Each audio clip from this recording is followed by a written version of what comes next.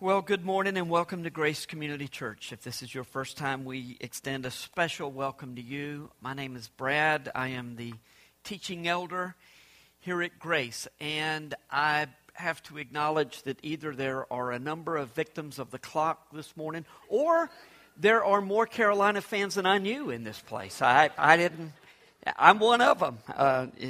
In case you didn't know, I didn't see the game, but I know the refs cheated. I know they did. So it's just a given. You will want to know. Well, actually, you should already know. We had a unanimous vote to bring Ricky and April Lee here. Actually, let me change that. I'm very careful about the language. It's an affirmation of the leadership that the elder sends from the Lord, and the members say, yes, we affirm that. And if you say no, then we say, okay, let's go back to the Lord and see what happened. Where did we get that wrong?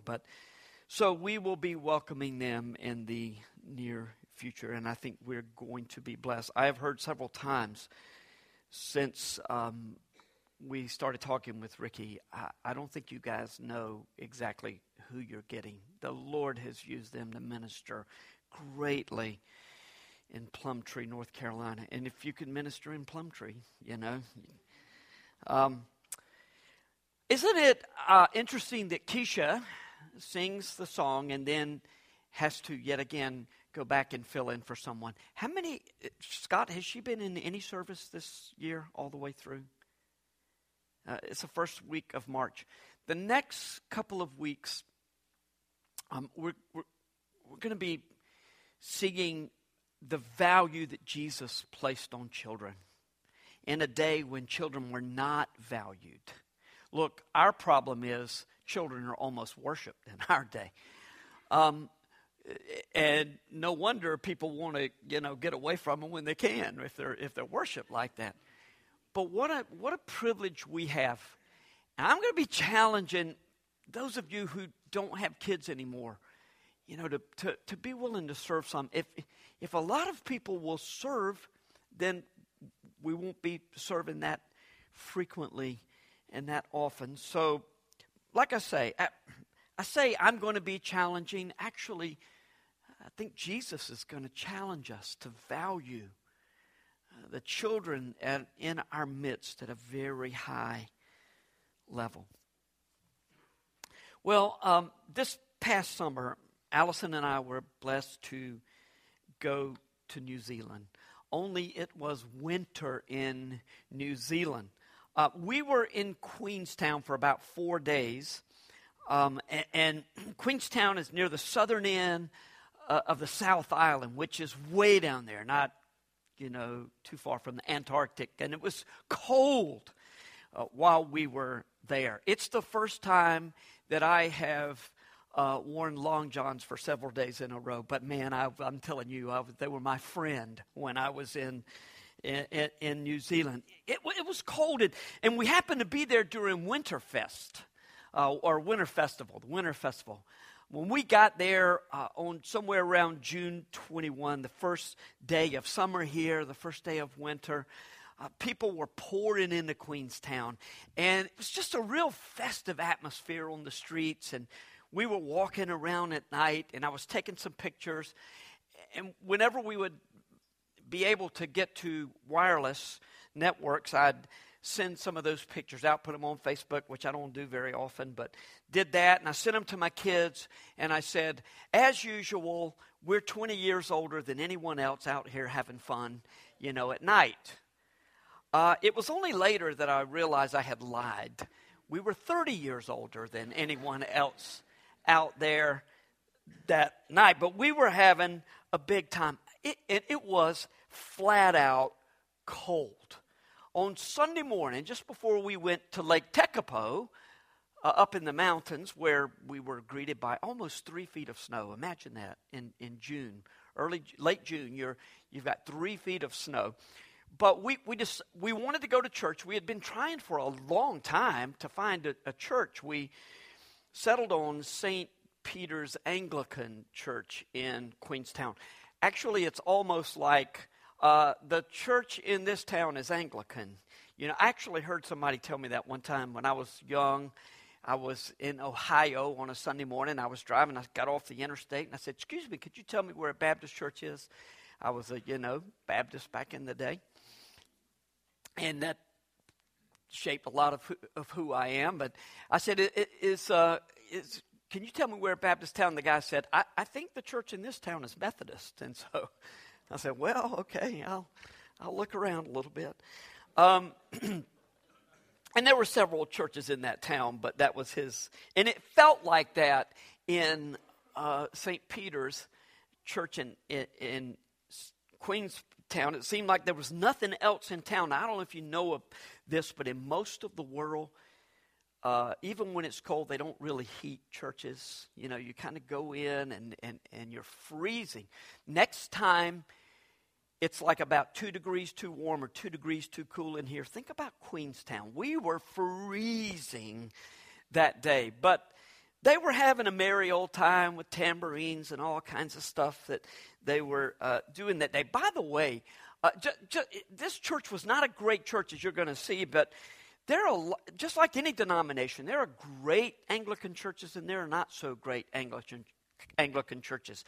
Anglican theologians, especially from that part of the world down under, inform your theology and the ways that you articulate what you believe probably more than you are aware. So we were hoping for one of those kinds of churches, but it didn't turn out to be that way. On that beautiful June morning that we attended St. Peter's, we heard about Sir Edmund Hillary in the introduction to the message. And I mean, it was a long introduction, kind of like this one is becoming. Do you know that name, Edmund Hillary? Anybody know that name? You know what he was famous for? First man that we know of, along with his guide, to reach the summit at Mount Everest. Hillary was a Kiwi, so it's no surprise that the New Zealanders are very proud of him. And I'm not going to regale you with the stories of the difficulties of the climb, which is pretty fascinating when you hear about it. But it's worth at least referencing his time at the summit with Terzing Norgay, who was a Nepalese Sherpa guide, known simply as Sherpas these days, in case you're planning on hiking the Himalayas and you don't want to be considered a rube. Just say, hey, where's my Sherpa? You know, I need a Sherpa to help me get up this mountain. When Hillary and Norgay reached the summit at just over 29,000 feet, he had spent 2 hours thawing out his shoes, which had frozen, his boots, which had frozen the night before he could go up that last little bit to the summit. And when he and Norgay got to the top of the mountain, they danced and jumped around like children, and they stopped to enjoy the view. Now, they did not enjoy the view very long. I mean, 15 minutes max was the longest time that they stayed there. But the good pastor at St. Peter's made much of the fact that they enjoyed the view, and he used this analogy for the text that we're going to read this morning. And in fact, he was convinced that that was the point of this text that gives us the account of the transfiguration of Jesus. The point being, when we get to the top of life's mountains, we should stop and enjoy the view. Now let's see if you agree with that interpretation of the scripture. We're going to read the text together, Mark 9, verses 1 to 29, but we're just going to read the first 13 verses for this portion. So would you please stand as we read God's word together?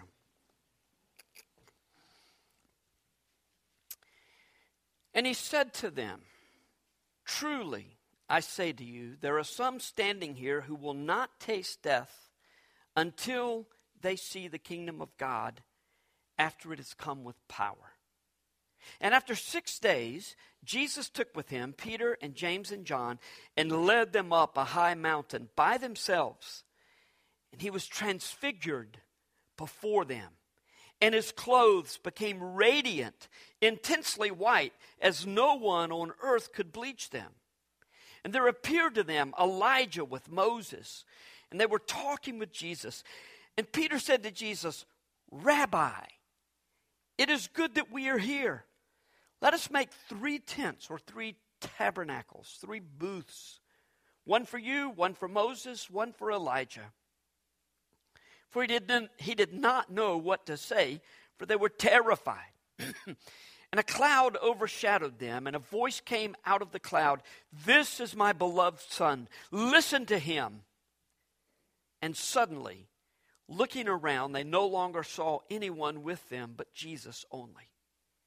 And as they were coming down the mountain, he charged them to tell no one what they had seen until the Son of Man had risen from the dead. So they kept the matter to themselves, questioning what this rising from the dead might mean. And they asked him, "Why do the scribes say that first Elijah must come?" And he said to them, "Elijah does come first to restore all things. And how was it written of the Son of Man that he should suffer many things and be treated with contempt? But I tell you that Elijah has come, and they did to him whatever they pleased, as it is written of him." Let's pray. Father, we confess that we are often as confused as the disciples when we open your word. It is your word, your message to us. And our hearts long to know your truth and what you want us to know. We have the Holy Spirit and we have the resurrected Christ and the Spirit of God living within us. And we have teachers. Lord, I have had many good teachers as I have thought about this text this morning. And we have one another to encourage and explain and exhort. And so may we hear from you. And as we do, may we believe. And as we believe, may we obey. Change us, make us more like Jesus. In his name we pray. Amen. Thank you. Be seated. One of the first things a preacher does when he's planning to preach from a particular text is to look for the big idea. What is the overarching theme of this? Did you get that the theme of this text was to stop and enjoy the view when you get to the top of the mountain? How hard would you have to work? How creative would you have to be to come up with the idea that it is intended to show us that we need to stop and enjoy the view at the top of the mountain? Listen, the service that we attended that morning, seriously, was more like a pagan festival welcoming winter than it was a church service, a church that had been commissioned to preach the gospel. And I thought, even as I was preparing to say that this morning, I know it's going to sound kind of harsh. I think it's light compared to what the Apostle Paul would have said. With what Jesus would have said to people who were preaching a false gospel, who worship the creation rather than the Creator. But the minister in Queenstown was not the first to misunderstand what was going on when Jesus took 3 of his disciples up on the mountain. Now, this is most likely Mount Hermon. If you've been to Israel, it's in the north of Israel, and the Israel-Syria border runs across close to the top of the mountain. That's in dispute, of course. Some of it's in the Golan Heights. I could see Mount Hermon when I was there back in the early 80s. Jim Aycock has seen it many times. If you've been to Israel, very likely you have been able to see Mount Hermon. And it's a pretty high mountain. They were up there, 10,000, 12,000 feet, somewhere like that, when the Lord began to speak to them. Now, Mark 9:1 is a segue from the last part of Mark 8, what he was talking about in Mark 8, down to what's going to happen here. He had just called the people to radical discipleship. Now, radical is a word that is used quite a bit today. I love David Platt. A lot of people misapply his understanding of radical. They think you have to be middle class. white Americans with a fair amount of money so you can sell your house, move into a smaller house, and give a lot of money to different things in order to be a disciple. But listen, most of the people who respond to the gospel are not in any position to do anything but work 6 days a week, long hours a day. And they're mothers with small children without the kind of assistance that we have in our world today. Radical discipleship means that Jesus Christ is the Lord of your life. And you treat one another with the love and respect that God calls us to do in His Word. And so Jesus had called a large multitude to radical discipleship. And He said, some of you will not taste death until you see the kingdom of God after it has come with power. Now, we talked about this yesterday in our mission meeting about the kingdom of God. What is the kingdom of God? Well, has the kingdom of God already come, or is it yet to come? Yes, the answer is both. It's already, not yet. We live a great deal in that tension. And everything Jesus was doing was giving taste, giving an example of what it's going to be like when all is restored, when all is made right. And he's saying, it will be so glorious you'll hardly be able to contain it. And some of you are going to get a taste of that. And then Mark says something very unusual. He says, after 6 days. Mark doesn't put a lot of time frames. He doesn't say, this happened and then 2 or 3 days later this happened. When he does, it's very meaningful. We'll come back to that in just a minute, why that is so meaningful. In fact, all three of the Gospels that talk about this incident, Matthew, Mark, and Luke, this event, put a time frame on it. So the call to discipleship and Jesus talk about His death and resurrection and this event are all connected. 6 days after the teaching, Jesus took Peter, James, and John with Him up on the mountain. While they were on the mountain, Jesus changed before their very eyes. Now, Luke actually tells us that they were asleep. You know, every time something big is about to happen with Jesus, these three guys are sleeping. You know, Peter, James, and John, they're sort of conked out, but when they woke up, man, did they wake up. Every time, every time, something. And so Jesus has changed into a brilliant white light before their eyes, or a brilliant white before their eyes. And the transformation came not because God shone a light from heaven, but it came from within Him. And it was so brilliant and so transformative that His clothes were turned whiter than anyone on earth could bleach them. This was God's glory being revealed in Jesus, or it was Jesus revealing to them that He was God. They know Him as an incredible teacher, healer. They've even watched Him raise people from the dead. But now they're seeing Him as God Himself. You've heard of the Shekinah glory of God. It's not a Hebrew word that's used in the Old Testament, but it's a good word. It describes the glory of God that we see in the cloud that was between them and the Israelites and the Egyptians, and led the Israelites, and it was over the tabernacle, and it filled the tabernacle in the temple when those houses were dedicated to the Lord. Well, on the mountain, the disciples were getting a glimpse of the power and the glory of the kingdom of God. But they didn't fully understand at that time what Moses and Elijah were talking about with Jesus. How did they know it was Moses and Elijah? I'm not sure I know. I mean, you don't get the sense that there were any introductions. Moses, Elijah, Peter, James, John. You don't get any of that. But they understood that Moses and Elijah were talking with Jesus.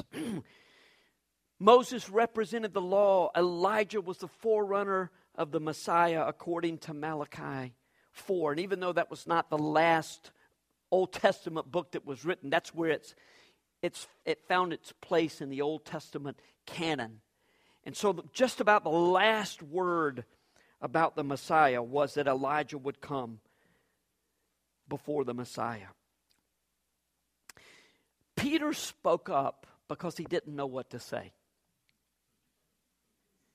You ever done that? You know, you don't know what to say, and so you go ahead and say something, and then you really wish that you had not said anything. I mean, Peter wanted to say something to capture the magnitude of the moment. And look, there are a lot of us like that. Yeah, you know, I mean, even if it's like, dude, you know, it's just like, you got to say something. And so the first word out of Peter's mouth indicates he didn't get it. Rabbi. Here's God. His clothes are whiter than anybody could bleach. It's just like light coming off of Jesus. And he says, my esteemed teacher, my great one. He should have stopped, but no. Hey, I've got an idea. You know, these are three really important people here. Let's build 3 tabernacles. Let's build 3 booths to commemorate this occasion on which such three such important people in God's plan are here. I mean, can't you see Peter riding down a donkey later saying, Rabbi? I called him Rabbi. Yeah. Hey, why don't we build 3 buildings? Oh, it's stupid. You know, what an idiot. You know how you do. Oh, one of my favorite lines ever is in the movie Dan in Real Life, you know, and he's met this lady and he's riding down the road and he says, I'll call you to tell you that I'm not going to call you. Boy, that's brilliant, you know. So I can imagine this is Peter later. And I'm sure that conversation with himself would go on for quite a while. But in the moment when he actually spoke those words, before he could even get them out of his mouth, the Lord interrupted him. And I am certain with a booming voice that I am unable to imitate in any way. I should have gotten one of you, you know, to be off with a microphone in the side. And in a booming voice we hear, "This is my beloved Son, with whom I am well pleased. Listen to him."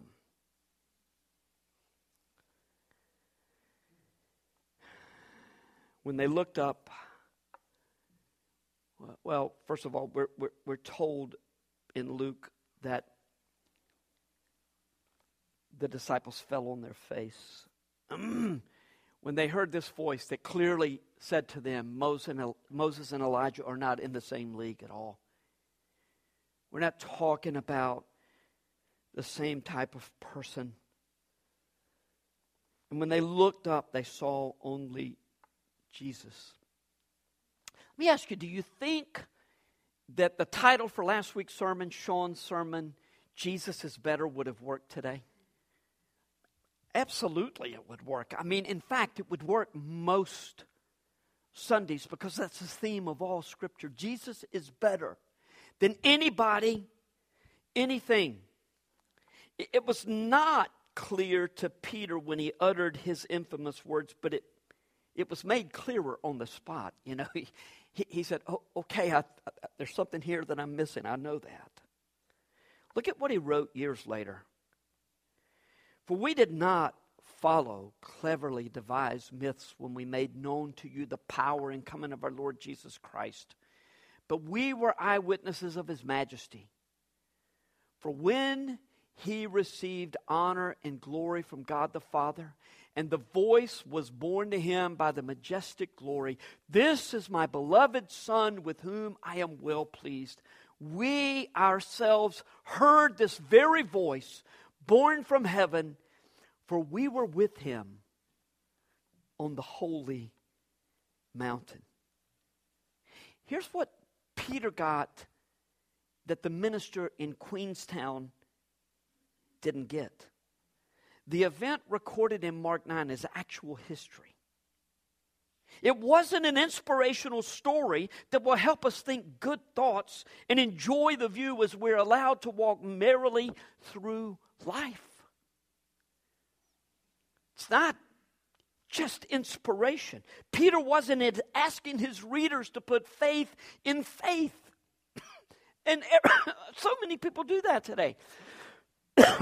How am I going to get through this? You just need to have faith. Look, K-Love will tell you that. You just need to have faith. Not opposed to K-Love, just some of the junk that's on K-Love. It's not, I better stop. Let's pray. Let's go now from this place. It really is, it's sad that so much of our Christian lives are lived on the front bookshelf of the Christian bookstores. It's not where Jesus is, even though his name is plastered all over it. There's so much more to him than just, la, la, la, as we go through this life. Peter was asking his readers to believe in a real human being who was also 100% God and who died for our sins and rose from the dead.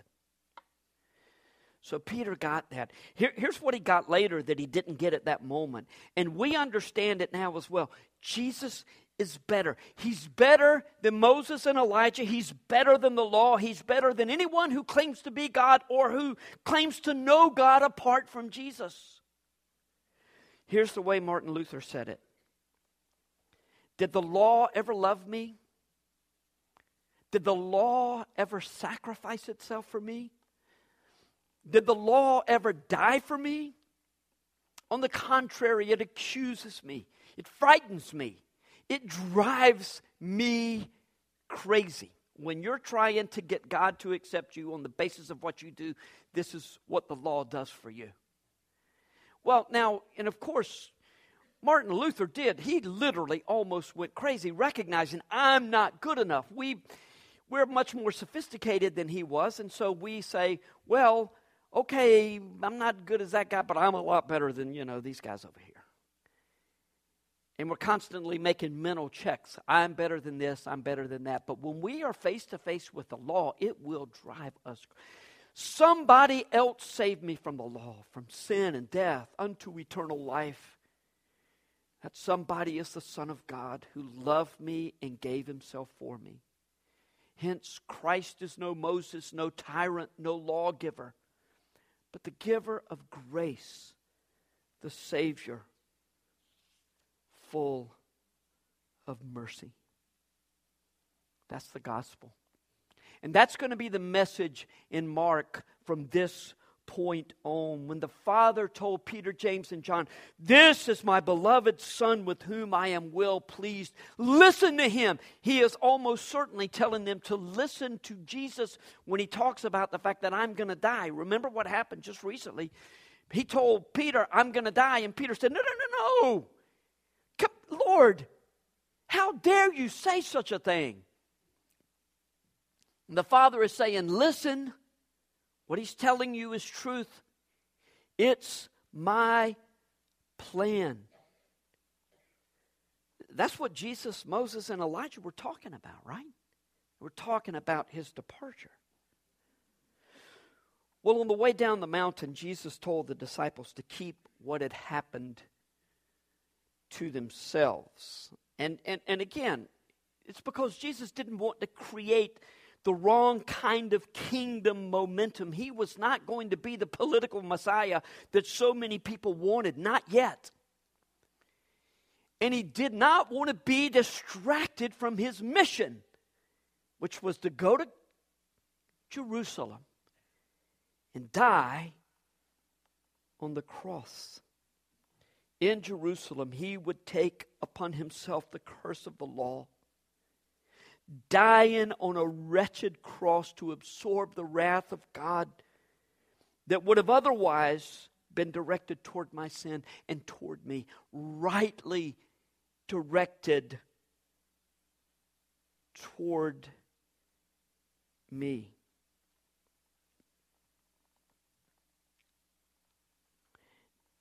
See, it's accurate to say God loves the sinner but not the sin. But do not forget that the wrath of God is not only directed toward the sin, it's directed toward the sinner. And apart from Jesus, the wrath of God will be being satisfied for all eternity, which is why it is so important for us to tell people that there's a way to avoid that, and that's Jesus. He stood in the way of the wrath of God, and all who will believe, repent of their sin and believe, are hidden behind him in the cross with him. The disciples had seen a glimpse of the glory of God's kingdom on the mountain. And now the religious leaders would do to Jesus what they had done to John the Baptist. John the Baptist, by the way, the prophesied Elijah who was to come. Jesus said, yep, he's already come. They've done with him as he will, and now they'll do the same to the Son of Man. Jesus, God in the flesh,